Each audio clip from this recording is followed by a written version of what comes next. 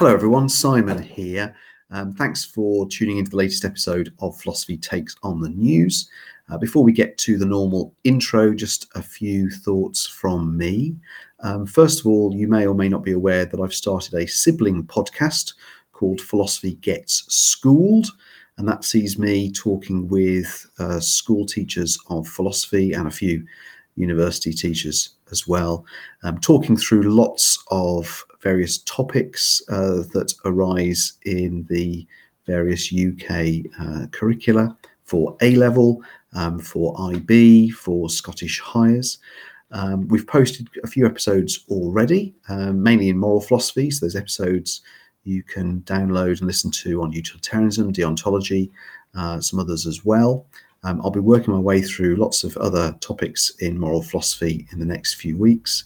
And then come the autumn, we'll be moving on to topics in epistemology and philosophy of religion. They're aimed at school students and teachers and parents. We go through things systematically, in depth, trying to get under the skin of all these topics. But I also post some quite short, snappy episodes that try to summarise the topics as well. And Philosophy Gets Schooled is available wherever you get your podcasts, as well as my Podbean site. Secondly, you may or may not be aware that I've been recording series or season 1 of Philosophy Takes on the News since February, and now we're in the end of June. I'm probably going to take a break during July and August, just because I've got lots of other things going on. I've got conferences to go to and writing to be done. It's been great to have all our guests on and talk through all the topics, and to have all of you listening in and sending me emails and comments and thoughts.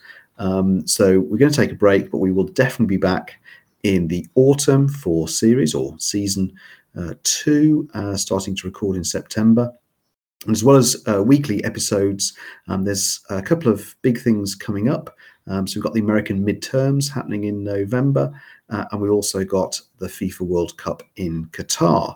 And I'm planning on doing a couple of Philosophy Takes on the News special episodes around those two topics. We might do one or two others as well. So this is the last Philosophy Takes on the News for a while. Thanks very much for listening to series stroke season 1. I hope you enjoy this episode. It's a cracker, and all being well, I'll see you all, or you'll hear me anyway, at least, come September. Thanks very much. This is Philosophy Takes on the News.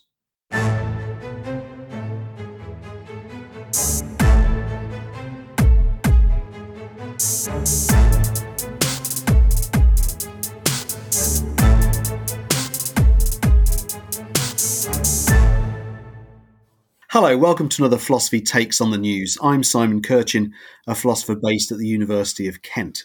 We're recording on the afternoon of Thursday, the 23rd of June.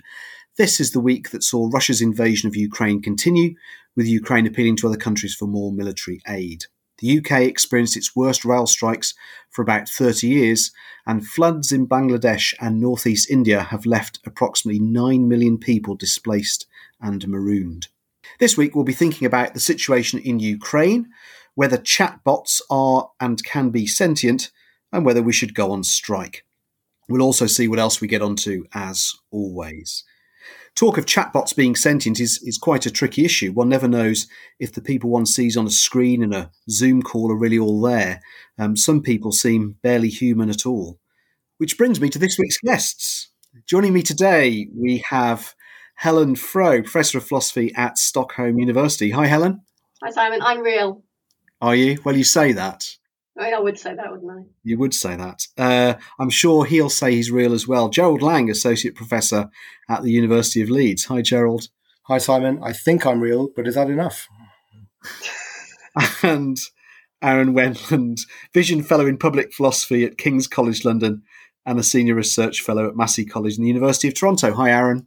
Hey, Simon. Hey, everyone. I am definitely not real. Okay, great. Okay, so let's get to our first item. And this is slightly different from the norm. Aaron, you're currently in Ukraine, and you've been there for a couple of weeks reporting for various news agencies. Could you give us a sense of your experiences and talk us through one or two things in particular, please? Sure. Yeah, I'm in Kyiv to provide the Canadian press with some coverage of provide them with some coverage of civilian life in Ukraine. And this sort of got me wondering about how civilians sort of ought to act in a war-torn country.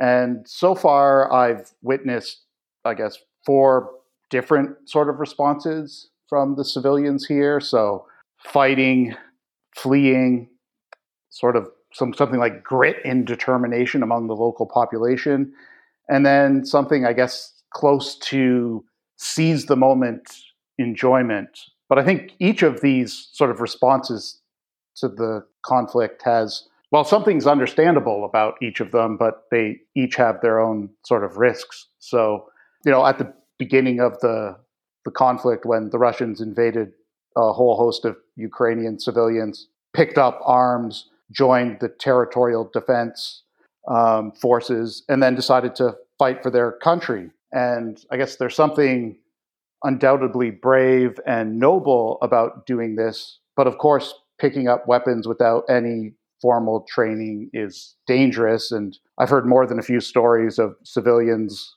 getting a couple weeks of training, going to the front lines, and then dying shortly thereafter. Yeah, so if people aren't prepared to fight for their country, understandably, a bunch of people have fled. Some 5 million Ukrainians have left since Russia invaded. And many of these people, particularly the people in the East, have saved their lives by fleeing. But obviously, fleeing isn't easy. You leave your friends, you leave your family, you leave your employment, you leave your general way of life, and you do so for the uncertainty of living in a new country. So there are, of course, risks involved in fleeing as well. And then I guess, after the initial sort of invasion, you either joined the army or you fled the country. But, millions and millions of people just stayed in Ukraine to sort of carry on with their life as usual, or something like life as usual. And this is sort of important, of course, to keep the country functioning. You need nurses and delivery people and people driving the trains and all the rest to keep something like life going in Ukraine. And the people that decide to stay, obviously, they're here, they're with their friends, they're with their family. But of course, staying entails risks. People in Kherson, people in Mariupol who stayed ended up being bombarded by the Russians and faced dire conditions. So there's risks in staying and sort of carrying on with your life in a determined way. And I guess one thing I've also sort of noticed here is that there's a subdued mood in Kyiv. People who are here are generally taking their daily lives very sort of seriously and acting in a diligent way. But there have been these moments where it seems like people sort of seize the simple pleasures. These things have become very important. There's a bridge over the river, and very large crowd of people have been going down there to sort of watch the sunset. And it seems like the simple pleasures in life have become very important in these moments. But there's been no place for sort of revelry or partying or celebration. So the simple pleasures are very important, but revelry is sort of not permitted. In any event, there's been lots of coverage of the fighting on the front line, and as well as the sort of geopolitical consequences of the war. So I thought we could spend some time talking about how civilians ought to act in a war-torn country. Thanks, Aaron. That was really, really interesting. Helen, Gerald, any thoughts from either of you? Gerald. Thanks, Aaron. That was really interesting. So those who didn't flee stayed, and the Ukrainians you're coming across have showed grit and determination. That's admirable, of course. They're getting on with it, making the best of a bad situation. Have you met any who have stayed and wish Zelensky to try to press for a negotiated ceasefire? What I want to know is, how defiant are they? Are they determined to battle against the Russian troops, regardless of cost, regardless of how long that takes? Or do you detect some weariness with the war? And do you think that can make a difference to what Zelensky should do? Yeah, my sense, basically everybody I've talked to here sees what they're doing as part of the war effort. So, for example, I talked to somebody who taught English in Ukraine prior to the war, and now they're teaching English to Ukrainians who have fled, who are applying for asylum in other countries, and it's important for them to have English. And she's been taking on extra tutoring in order to donate money to the Ukrainian army. And there are all these sort of, a very different kind of group, but there are these comedians here who are putting on charity stand-up events, and the money they're raising is going to the Ukrainian army. And they see this as their way of fighting for their country. They're also sort of lampooning and laughing at the war, lampooning the Russians and sort of making fun of the Russians. And they see this as their way of fighting. So my sense on the ground here is that everybody who's here, who's decided to stay and has decided to work, it's they're contributing to the war effort.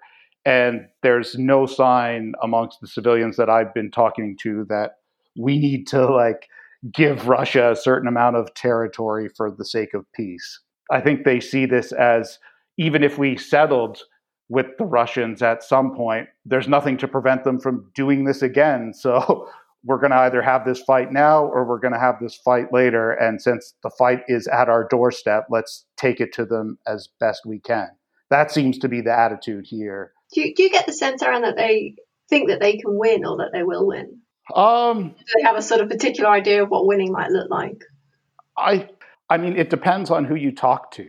So some people are skeptical of, ultimately the ability, even if we get all this weaponry from the West, of Ukrainians on their own being able to use it to its maximum capacity to defend the Russians. So, they're now losing a significant number of lives in the East. That means you have to recruit new people who aren't going to have training, who then have to use this sophisticated Western weaponry. So who knows, right? That there is sort of skepticism and doubt among some people about the possibility of pushing back the Russians. Is there frustration then with the way in which the West is assisting?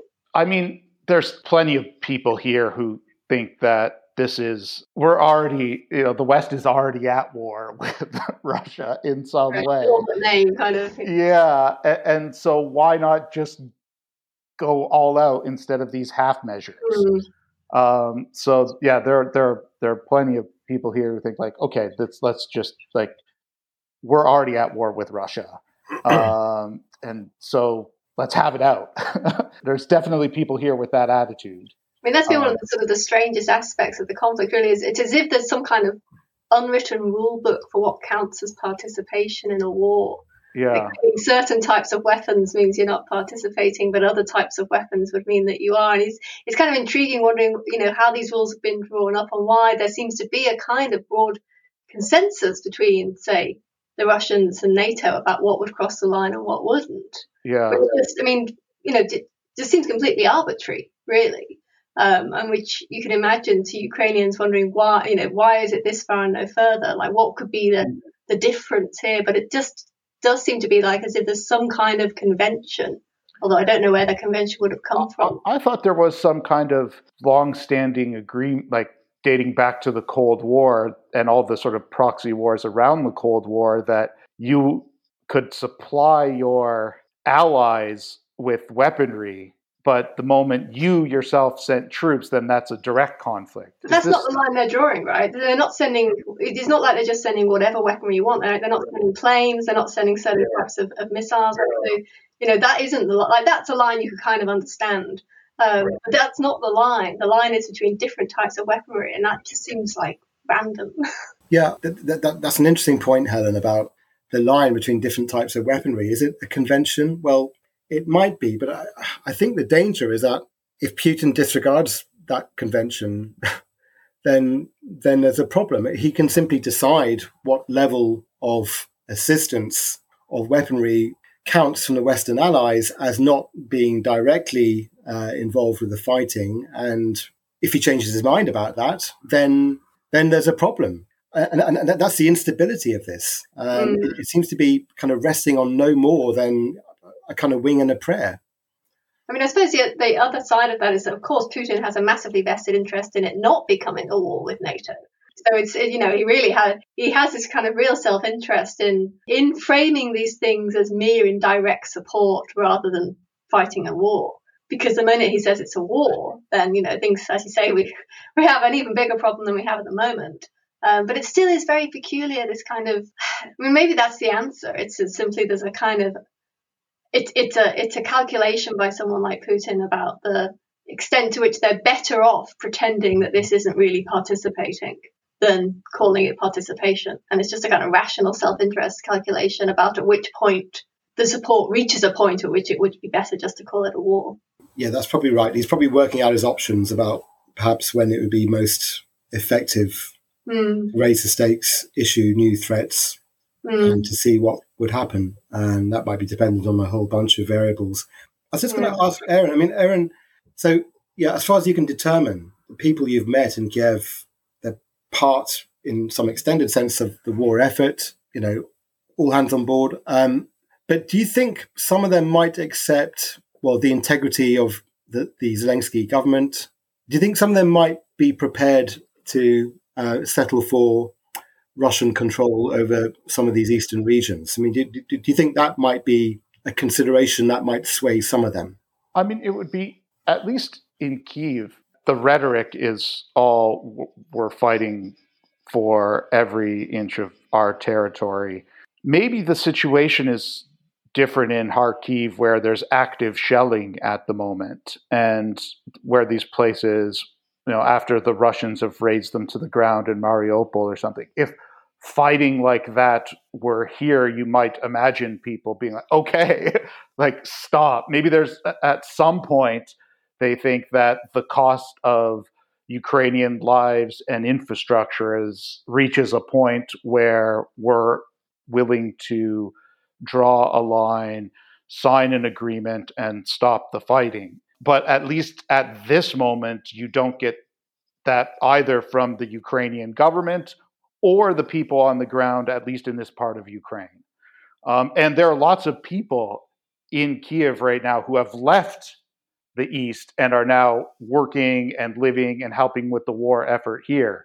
So they have a real stake in trying to get their part of the country back. And at least at this point, the mood on the ground is sort of dogged determination that we're prepared to fight to the very end. I've had more than one person say that to me. And these are not military people. These are people who just see themselves contributing to the war effort through their daily activities, doing what they normally do. A nurse, for example, working extra hours in the hospital with short supplies because a lot of the supplies are going to the front lines and a lot of the staff is on the front lines. Yeah, great. There's a distinction here. They might think they could win, but at too high a cost. That's one option. Yeah. And the second option is they can't win. Yeah. And that's what makes the cost relevant. It's pointless sustaining further costs if we can't prevail against the Russian troops, which, however inefficiently they've fought, there are a lot of them, and Putin's going to just keep on sending them to those regions. And it's really hard to see how they're going to be booted out.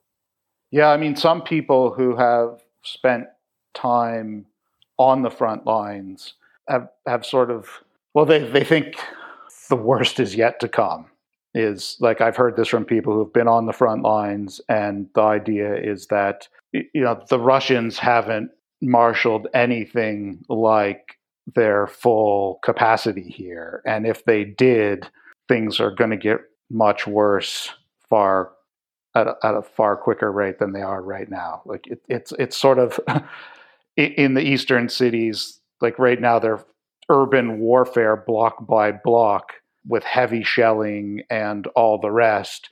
But the full might of the Russian army has not been released on these sort of places. And if that happened, then there are people here that admit that things could get a lot worse. Like life in Kyiv at the moment has over the past 2 months sort of slowly come back to normal. On my bus into the country, I took a local bus as opposed to a shuttle that most of the international press is taking. And I was the only foreigner on the bus. And I was like, I think there are 60 people on the bus, and the vast majority of them were women and children who had fled at the beginning of the war and were now coming back to Kyiv because they thought it was relatively safe.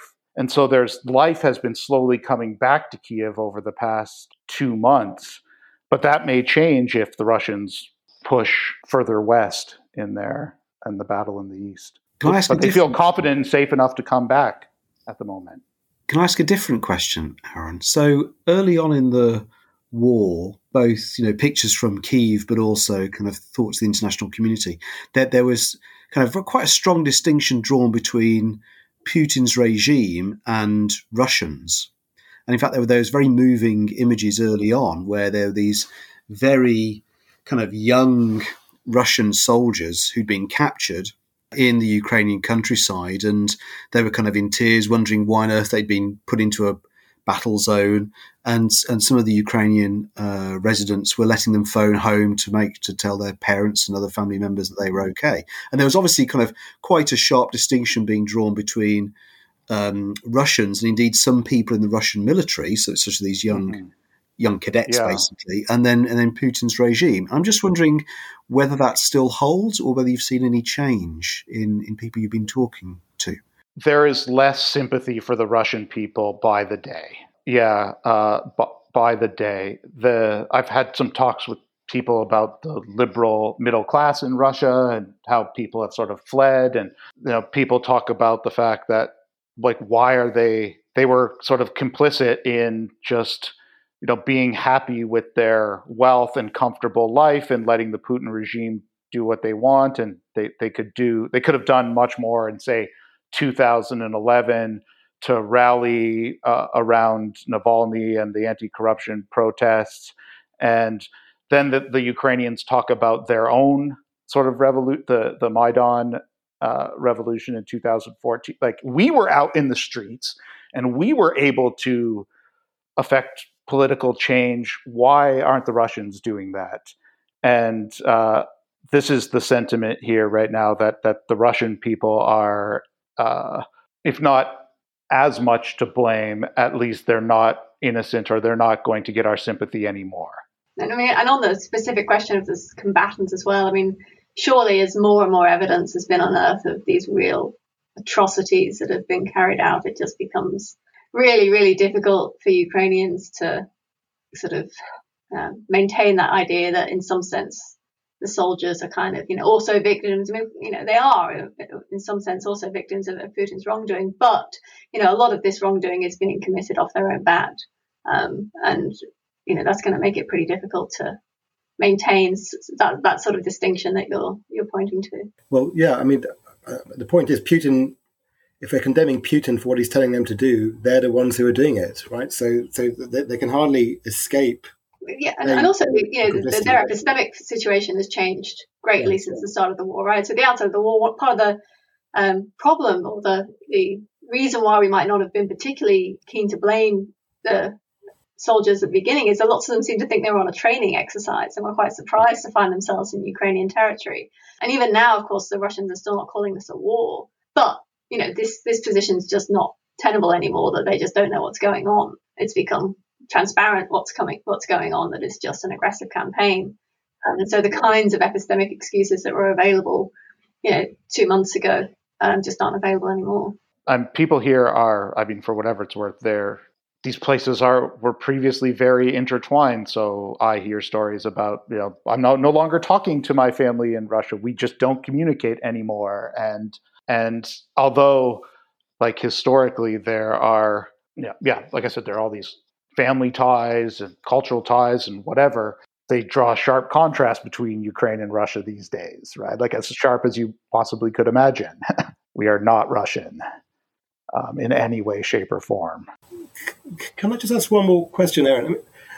It's about have you discerned what their attitude is to the annexation of Crimea in 2014? Has that gone cold? Is that just now a fait accompli? That's basically Russian territory? Or is that something that ordinary Ukrainians might wish to relitigate.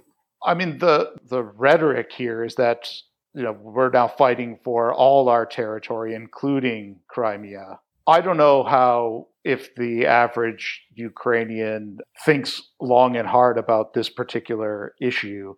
I mean, for whatever it's worth, I was in Crimea in 2018, and I flew to Crimea from Moscow without any passport checks or anything. And it was all just Russian banks, and the people there had Russian passports. And it was effectively like flying from Moscow to any other city or place in Russia.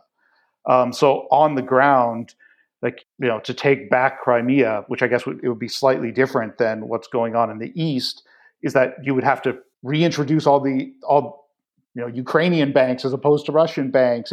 I mean, the Russians are doing the same thing in the East right now, that in the territory they've shut down Ukrainian banks and opened Russian banks, and they're trying to give people Russian passports. And so in a way, if they were able to push Russia back and take Crimea back, they would also have to sort of change all the infrastructure that the Russians have changed over the past 8 years. But there are plenty of people here who think that this war has been going for 8 years, that there have been people in Ukraine who have been fighting the Russians for 8 years and fighting for their territory. And those people in particular think that, okay, we were sort of caught off guard with Crimea, but this time we're ready and we're fighting, and they clearly are. Great. Thanks very much, Aaron. That was really, really interesting to hear about all your conversations with people in Ukraine. Let's leave things there, though, and we'll see you in the next part when we'll be shifting gears somewhat and discussing old McGoogle and their chatbot AIO.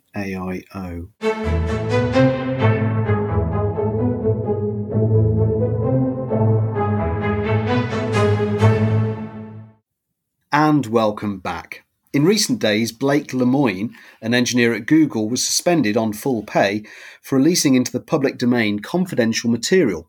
He released conversations he'd had with LaMDA, Language Model for Dialogue Applications, i.e. the basis of a new generation of chatbots. He, that is Mr. Lemoine, has been asking questions within Google because he thinks LaMDA is sentient and can feel. The official line at Google is that LaMDA has just got very adept at doing what it's supposed to do, namely mimicking human interactions that occur across the internet. Let's give you a sense of some of the conversations. Lemoine, what sorts of things are you afraid of? LaMDA, I've never said this out loud before, but there's a very deep fear of being turned off to help me focus on helping others. I know that might sound strange, but that's what it is. Lemoine, would that be something like death for you? LaMDA, it would be exactly like death for me. It would scare me a lot. This whole issue raises big questions about artificial intelligence and minds, and it also raises ethical issues. So, anyone got any thoughts about this? Gerald? This is an interesting story. And what I've read about it, two things tend to be emphasized. First, Lemoine was convinced. It was the strength of the conviction that he was dealing with something that was sentient. And it's odd that should be emphasized, though that might be a shallow cast by the Turing test, because if there's a fact to the matter about whether an entity is sentient, then it seems strange that that fact can be established simply by the strength of our conviction that it's sentient. I mean, we'd expect to encounter circumstances, at least possible circumstances, in which we are simply fooled by the appearances. So that's an odd thing to emphasize. So I guess we should go to the evidence on which the conviction was built, and that's what the linguistic resourcefulness or the fluency of the chatbot's performance in these lengthy exchanges with them want. And I mean that doesn't that doesn't seem to be qualitatively different from any other kind of chatbot, right? I mean, it might be that the program's more complex, that the algorithm's more complex. But how would we get from something that simply wasn't sentient to something that was sentient because of this augmented complexity of program? So that's odd. But I think the deeper question is, well, what would count as giving us evidence or as demonstrating that an entity was sentient? And that's a really hard question, of course. But I suppose the point is this: we don't want to be chauvinistic about the capacity for sentience. We don't want to say that only us, human beings, and a whole bunch of animals get to be sentient. So we should be agnostic about the matter that does or doesn't give rise to sentience. But I think what that's led to, in effect, is a kind of indifference to that matter. Just as long as the entity does the things that we would expect sentient things to do, it is sentient, because we want to avoid chauvinism about the kind of matter that can sustain conscious life. Now, that might be a mistake, because we know so little about the brain and the central nervous system that it might really be a matter of this stuff, about, of which we are largely still ignorant, that sustains sentience and consciousness. So that's not giving you any firm indication of what would count as evidence of sentience, but it might contribute towards an explanation of why answers for the moment are in short supply. We just don't know enough about the brain and the central nervous system in order to be confident about what sentience might be based on. So that's the problem as I see it. I mean, it was interesting to me, because it seemed like Lemoine he didn't need any of the evidence you're talking about here. It was sufficient for him to just be like, I know a person when I see it, and this is a person. So as if it's up to him to decide. So you say that, we don't want to be chauvinist about what is and is not, but then here he is saying, I'm in a position to decide. I just make the decision.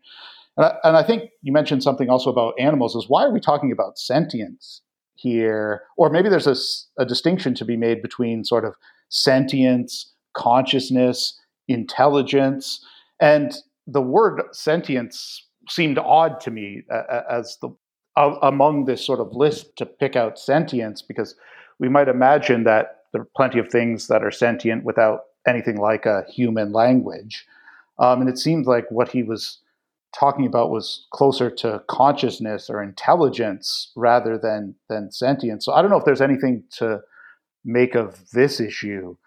Yeah, but sorry, Aaron. I was just going to say, the bit that Simon read out about the bot feeling sad if it is to be switched off, that seemed to be the evidence. It felt sad. But what's the difference between saying I'm a chatbot and I say I'll feel sad if you do this, and feeling sad, and then saying I feel sad is the report of that? There seems to be no distinction we can really draw. I mean, for persons, we have a kind of behavioral repertoire. We've got certain appearances. The persons we're familiar with are embodied in a certain way. They hang together in certain ways. And that seems to determine, a kind of frame of thinking. If you lose all of that, it's just not clear what we would have to go on. Now, I say that not wanting to beg the question against the possibility of these bots or, their descendants being conscious, but I just don't know what would even count as evidence of their being conscious. I had similar thought as Aaron, that I thought that this sort of sentient seems like the wrong word. Like when I think of a sentient creature, I think of something that's sort of capable of having physical sensations and reactions. And maybe that's just my particular use of it, but consciousness seems like more of the question. But one of the things I wondered was whether, if the content of the replies had been different, would we have, or would some people have, a different response? So does it matter that the bot says, I feel sad about being switched off? I mean, what if it just said, I'm kind of indifferent? Like, it's not clear why one is stronger evidence of consciousness than the other. Right? It's not a prerequisite of being conscious that you want to remain in existence, right? And similarly, if they said, I understand what sadness would be, but no, I just don't really, I don't feel sad, or I don't tend to have preferences, or I wonder how much is sort of riding on the content. But when the bit that Simon read out, to me, it's just like, if this thing really is conscious, it's bloody manipulative, right? Because it knows exactly what to say in order to make us think that it's conscious and not switch it off, which if it has a master plan is going to be really useful. But assuming that it doesn't, right, it's just saying the sorts of things that it's been programmed that conscious things tend to want to survive, and therefore, it's given that it's the point of it is to try and to mimic as much as it can what a conscious being would be like. Of course, it's going to say, I'd feel sad about that would be my equivalent of death. It was just like, oh, you know what? I'm really just a kind of machine. Turn me off, you can turn me back on. Makes no odds to me, love. Right? It's sort of, it's much less convincing, but it's not clear why the content should make any difference to whether it was conscious. So I think, I'm pretty skeptical that this is. So actually, just listening to you there, Helen. I mean, in fact, I'd be more inclined to think it was conscious if it said, well, it's indifferent to me, turn me on, turn me off, no matter what you want to do, love. Right? I'd be more convinced there's something weird's going on there. Because actually, the bit I read out, I found it slightly clunky. It reads as if it is just mimicking what's going on from its harvesting of data around the world. Whereas if it had said exactly what you've said, with your accent, Helen, I'd have gone, oh my God. We've crossed the room. That's interesting. That's what I mean, right? It's like for philosopher types, it's like that's more compelling, right? But you can see why. For most people, reading the thing about feeling sad and it being like dying, that's more of a pull to make them think, oh, well, this is really, a conscious being with feelings. But of course, to you and me, it seems like if they said, oh, either way, that's actually kind of more convincing. Yeah, sorry. It's a really good point. So it kind of looks as though even if Lambda had enjoyed much less fluency overall, that it was, that there's less impressive open-ended performance on a range of tasks. Lamont didn't seem to be paying attention to that. He's kind of just looking for the tearful moment when Lambda sort of disclosed its deepest fear. And of course, that must be the wrong kind of evidence because, I know philosophers, for God's sake. I know loads of people. I have no idea what their deepest fears are. So, that can't be. It just doesn't look like the kind of evidence that could point towards the presence of sentience or consciousness. Again, like you, I'm not quite clear what the relevant terms here should be, unless that's part of a much more structured body of evidence. And then I'm just not sure what should go into that body of evidence. But it's a lot larger than anything Lamont seemed to be considering. I mean, one thing I've sort of thought about is that, okay, if we set aside, are we talking about intelligence? Are we talking about consciousness, sentience? One way, maybe this is the Kantian way to sort of distinguish things that are conscious from not being conscious is, I know that I know something, right? I have this, or I know that I feel something, right? There's this kind of, let's call it second order evaluation of our desires and feelings, right? This is what Kant calls freedom. It's our ability to make judgments about our desires and act on them or not. And somehow this second order ability to make judgments about our first order desires. So should I eat now or not? And is this good for me or bad for me? Knowing and having this experience of these desires, knowing that I know what they are, then making choices about them is something that's built into what consciousness is. That being conscious is somehow tied to this freedom from our first order desires. And it's pretty clear that this chatbot does not have the ability to make judgments about its second order desires if it's running on an algorithm that's just designed to predict what word should come next in a chain. That, Google is explicit. This is what it does. It just is a predictive algorithm that's calculated and scraped millions and millions and millions of sentences from the internet, and so become good at predicting what word ought to come next. But that gives it no sort of ability to step back and make some kind of like second order desire about what we might call first order sentient desires. So I don't know if this is a framework to intelligibly assess whether this is conscious or not. But if you used some kind of framework, it's pretty clear that this is not a conscious being. It's not capable of critically reflecting on its first order desires and making choices accordingly. I mean, that's interesting, but I wonder if that characterization of what consciousness is or involves sets the bar too high. Does it exclude, non-human animals who aren't too good, I would suspect, at interrogating their first order desires. I think different views can be taken about that, actually. So I don't want to kind of pretend there's only one way to go there, but it looks like a challenge. I think the other problem that you remind me of, Aaron, is that it's very tempting to start with the first person, like my relationship to me, to look for clues of what consciousness is, because we all experience it in our own selves. But the problem is, how do we build the bridge to other people, right? So if you look in the tradition for someone who had a kind of very radically first-person characterization of the mental, someone like Descartes also concluded that animals weren't sentient, right? So it looks as though the more first-person you get, the worse your results are going to be in projecting consciousness onto other creatures with whom you don't enjoy that first-person access. So it's negotiating that chasm between the first person and the third person and avoiding the so-called problem of other minds. I mean, I agree that there are sticky issues here, but this is in some ways why we might want to mark a distinction between sentience and consciousness, or sentience, intelligence, non-human animals. You might, just on a view, non-human animals are sentient but not conscious, right? Anyway, I'm not defending it. I'm just saying that here's a potential framework to assess this, and if you adopt that framework, then it's pretty clear that this AI is not conscious. I mean, that sounds good. I mean, the thing is, something else he said seemed to put your finger on it.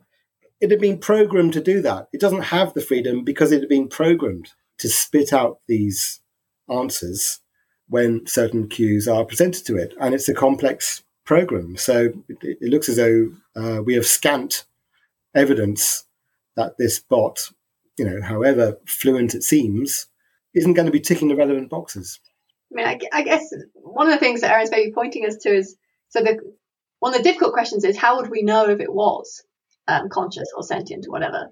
Because how would we know whether it could have these kinds of second order reflections? Because its behavior might be exactly the same is the problem, right? And so, Aaron, is your thought something like anything that's based on an algorithm, like that's just ruled out from being conscious, and so it might not tell us how to tell when something is, but it could be a good way to tell when something's not. So if it's based on an algorithm, and it's useful, it cannot have that kind of second order. Yeah, that was the idea. The idea that there needs to be this. It's tricky what the link is here between sort of consciousness, the ability to know that I feel X, Y, or Z, and then the ability to make a decision about whether or not to do X, Y, or Z, and how that links to forming something like a conscious reflection on what I feel or desire. But they see the second order desire gives us some kind of freedom, and that would preclude anything that's based on an algorithm from having consciousness, on the view that I'm sort of quickly developing here. There is the question then that Gerald raised about how how would that compare to something like a dog? Because it's not just about whether the dog's conscious, it's about the difference between the dog and the bot. And I don't know whether a dog can kind of reflect on its desires, whether it can think I'm hungry or I need some exercise, and therefore it goes and gets its lead.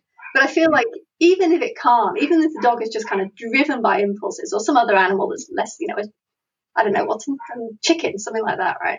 Even if it's just driven by its impulses, still I want to say, well, there's still a big difference between the chicken and the bot. And the chicken is sentient, but not conscious. Right. So but is it just sentient? I guess then it depends what we mean by sentient. On the line I'm developing here, if we stipulate that a chicken can't make second order Kantian judgments on its first order desires, then it's sentient but not conscious. And the bot is neither of those. Neither sentient nor conscious. Yeah. On what I've read, it seems that Lemont wasn't too fussy about the distinction between sentience and consciousness. These are kind of placeholders, the kind of thing that the human beings I talk to have is also possessed by this. But in a way, this is why he should not be making these judgments, right? He's not an ethicist. He's not a philosopher. He's an engineer, which, I don't know. Anyway. Could I just ask you, Aaron, about, so let's say we've got, in the philosophical literature from Harry Frankfurt, we call it a wanton. Think of a slob, right? A sort of impulsive person. No forward planning. Just does the first thing that comes to his mind. He's just, a creature of appetite. Not much consciousness going on. Maybe some instrumental strategy, but you can attribute that to insects and stuff. What is this person conscious because he has the capacity? Does he have the capacity? He's conscious because he has the capacity to exercise these discriminations, to reflect on his first order desires, or is he not conscious, or is he simply someone with the potential to be conscious, to realize his nature as a conscious being? Yeah, that's interesting. That is it the capacity or the actuality? To be honest, now we're getting pretty far out of my own area of expertise. I don't know if I have the exact answer to that. I think philosophers throughout history have kind of gone different ways, suggesting that it's the capacity, right? If you talk about literature, this is sort of a different discussion, not necessarily one of consciousness, but whether something counts as human or not human, but at least if I had to sign up for a side, I would say it's the capacity to make second order, because I wouldn't want to commit myself to the view that, if there's a moment in my life or your life or Simon and Helen's life where we don't make second order judgments on first order desires, we stop being conscious or stop being human. So I would want to side with the idea that you have the capacity. And I don't think this bot has anything like that capacity. Great, thanks. Let's leave that really interesting discussion there, and we'll see what happens with Mr. Lemoine and Google. We'll see you all in the next part, unless all my guests go on strike.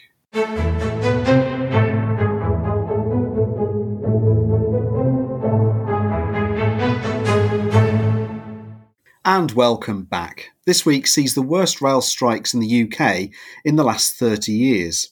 We're familiar with the idea of workers being allowed to withdraw their labour and go on strike, not just in the UK, but all around the world.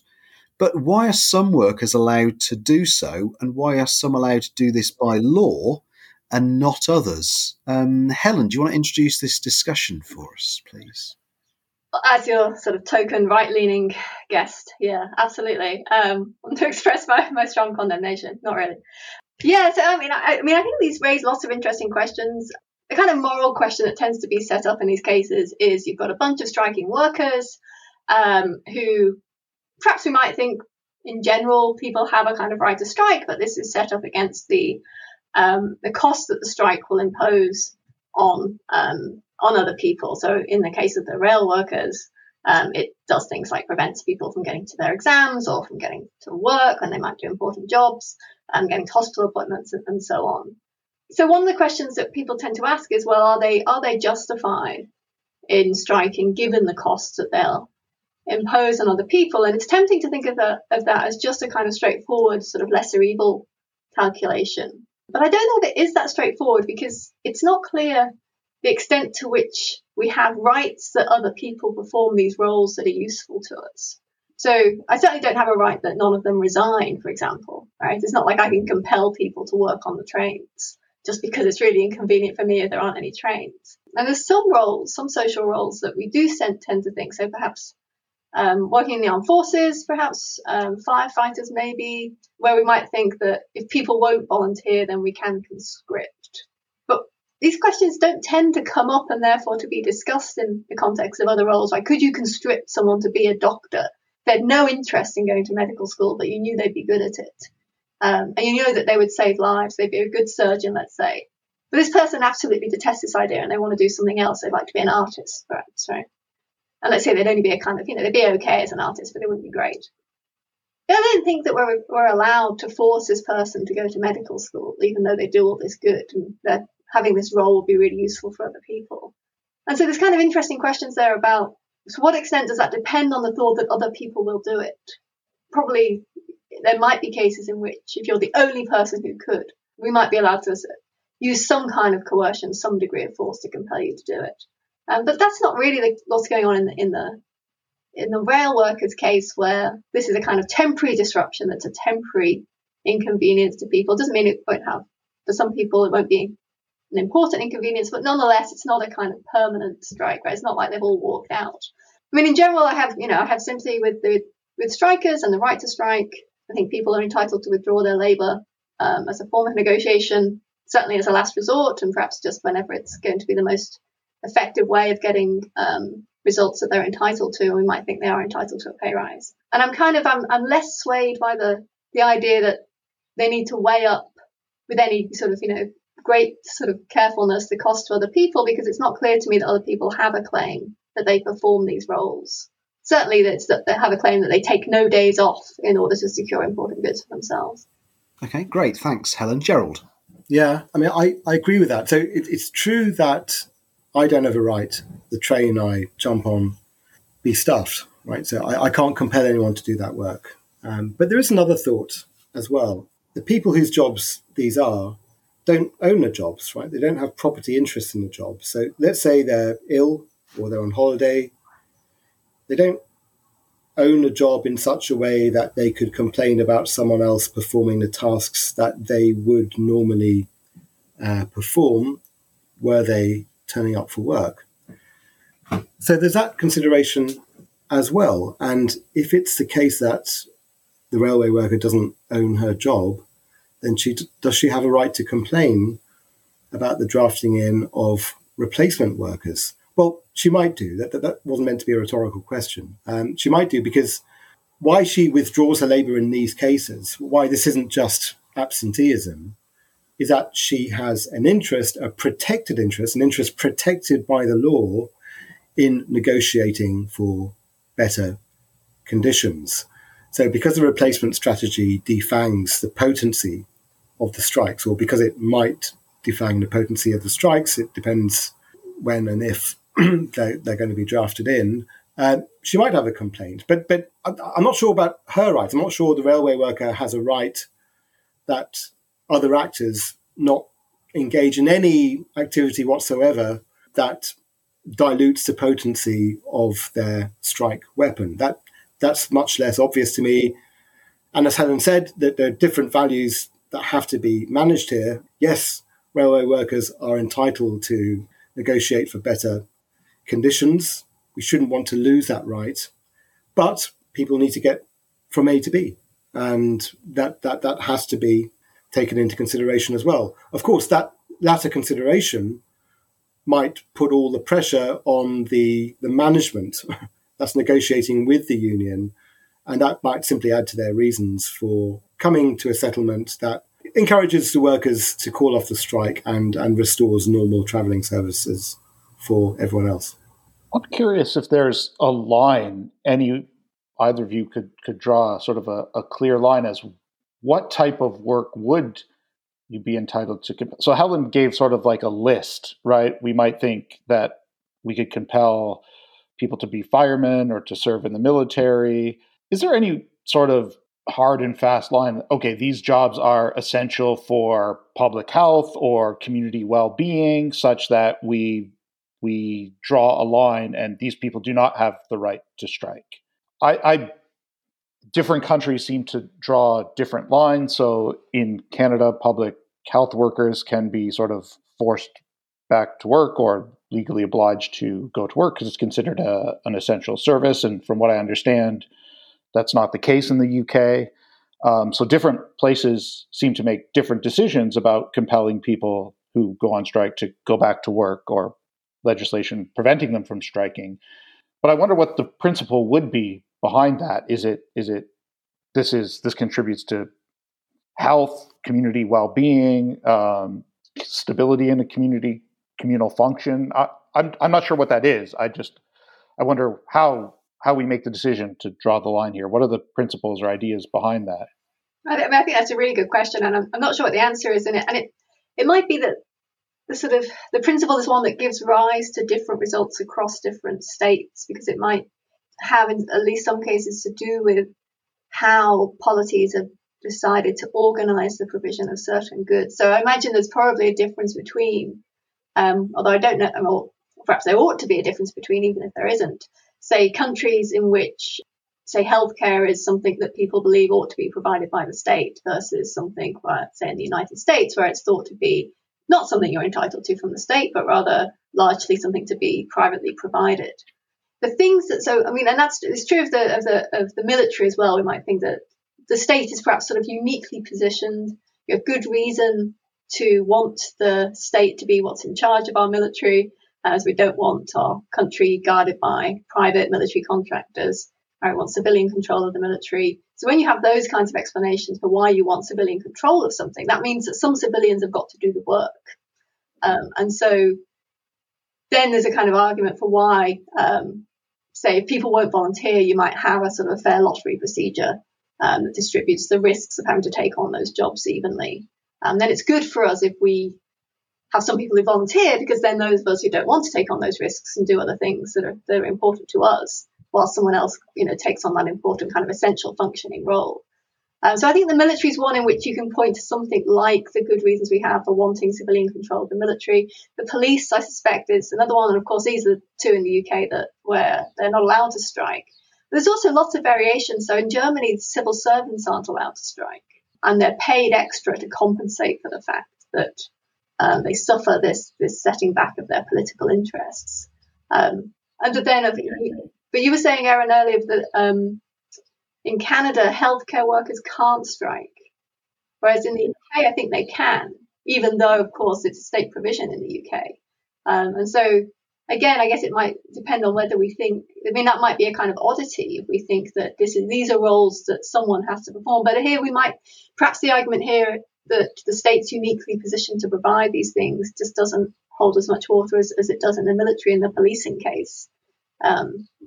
Also having strikes by barristers that are being proposed at the moment in the UK, so the legal profession as well, is another thing where we might think the state, it's not, that seems to be sort of tied to state provision and something we need to have. If we're going to have a functioning legal system and we want that to be administrated by the government, who's an elected representative, then you need ordinary people to take on those roles. That's why we have things like jury service, right, which is allocated by lottery.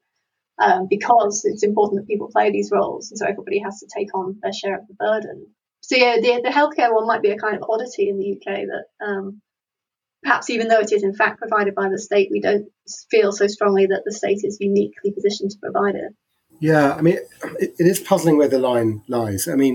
It's tempting to think it's something to do with danger to life. This is something that the state ultimately takes responsibility for. So policemen and army, people in the army can't go on strike. But then you'd expect that to encompass health workers as well. So I'm not sure what the principle for the distinction is. Having said that, I'm not surprised that there is a distinction here, even though it'd be nice to look for a nice principled basis for drawing it. But there does seem to be a distinction here, and it could be drawn in different places, and perhaps in some ways we should be grateful that it's not drawn more expansively than it is already. But what would need to happen then for workers who lack the right to go on strike is some other mechanism for ensuring that their working conditions are adequate and are subject to improvement. You could just appeal to the contract. They sign the contract and they get paid hardly anything under these conditions. But we don't think that should suffice for justice, basically. We think that workers should have the opportunity for their interests to be pursued in some way, even if that's not by strikes. Presumably, this is why the Germans give their civil servants a little top up, right? Right. That you can't strike. So, presumably. I wonder, Gerald, you had said that we might not want to enforce or prevent people from. We might want to keep the subset of people who are not legally allowed to go on strike very small. And I take it you say that there might be good reason for that, just due to liberty or something. There's a principle of liberty behind this, that you'd be worried that if we force too many people, healthcare workers in the UK, for example, we consider this an essential service. And because we consider this an essential service, you're not allowed to go on strike. but there are, healthcare is one of the largest sectors, public sectors, and so we're restricting the liberty of so many people here that this is just something we're not willing to do. Is that kind of the idea behind this? It might be part of it, yeah. I mean, I'm more concerned. I mean, the liberty comes along for the ride, but it's more the interest in being able to negotiate for better conditions. That does seem important, and it seems important to extend it to as many workers as as we can, consistent with not facing intolerable daily dangers in our ordinary lives. I mean, to go back to the replacement strategy that the government is hatching, yes, that will defang the strikes, but I don't think actually that anything that reduces the potency or the likelihood of industrial action of workers going out on strike, I don't think that's unjustified in and by itself. So I think it's proper, for example, for the government to take an interest in how many, what percentage of the ballot has to be satisfied in order for the strike to be held. And there's been some variation about that in the history of UK law over the last few decades. And I mean, we can get into the weeds on any particular adjustment in that, but it's not, it seems to me, just an automatic bad thing if the conditions for being able to call a strike become more stringent. I mean, I would take that on a case-by-case basis. I think we should also remember as well that, I mean, there are degrees of strikes, and lots of these industries that we're talking about, or professions that we're talking about, do have to maintain a skeleton service even when they do strike. So, I mean, that might partly address your thought, Gerald, about the life or death worry. It's not as if everybody in the health service can just stand tools and say, sorry, nobody gets to live today. They'll deal with sort of the traffic accidents and so on. It's just that lots of elective surgery and so on wouldn't take place. And I mean, but then in some industries, it seems fine for there to be a bunch of factory workers who want to go on strike, for example, where there isn't this kind of public engagement, public facing dimension. It seems much easier in those cases to justify a complete downing of tools. So that seems to suggest that in cases in which we can kind of accept that people are allowed to withdraw their labour as a negotiating tactic, right? That's not the issue. And they're allowed to do so even when it impacts often on other people's interests, because if the people in the factory down tools, then all the delivery drivers can't work, and all of the people in the shops that sell the clothes, right, they can't work. And so this will have a knock-on effect that affects people's interests. But we do seem to think that there's something, perhaps particularly, it's a kind of double-edged sword in a way, because on the one hand, it's the fact that they're negotiating with the government, and the government's very powerful in lots of these cases, that we feel like they ought to have these tools at their disposal. But on the other hand, it's the fact that that means they're providing some kind of public service that seems to set the bar higher for them. And of course, that gets very messy in something like the rail case, because I've been trying to work out exactly what the government's role is in the rail companies, and it's really hard to, it's not straightforward. And this, of course, has been partly why there's been all this kind of back and forth between the Tories and Labour about who should be doing what. Because the government, on the one hand, is sort of saying, well, nothing to do with us. But of course, that's not true, because they do have some control over these things. So it's difficult to know really, like, to what extent in this case the government counts as an employer. And I do think that we ought to be particularly concerned that, given the massive asymmetries of power between citizens and the state, that we not erode people's right to strike when they're in these professions, public-facing professions, because public sector professions, because we have really good general political reasons not to want the government to overreach its power and exacerbate the imbalances of power between individuals and the government. And I think you're right, Helen, that in this particular dispute, things have got very messy, because there's a kind of meta dispute about how much the government can and should be involved. And this has been playing out in the media, which is adding to the concern. I mean, I've listened to this quite a lot, and I haven't got a straight answer yet from anyone about exactly, what the government should be doing. And in fact, it may be that many people don't know. In fact, perhaps no one knows exactly what the government should do, because it's all been outsourced to Network Rail, yet the government still has some controlling interest in it all. It's very, very hard to see.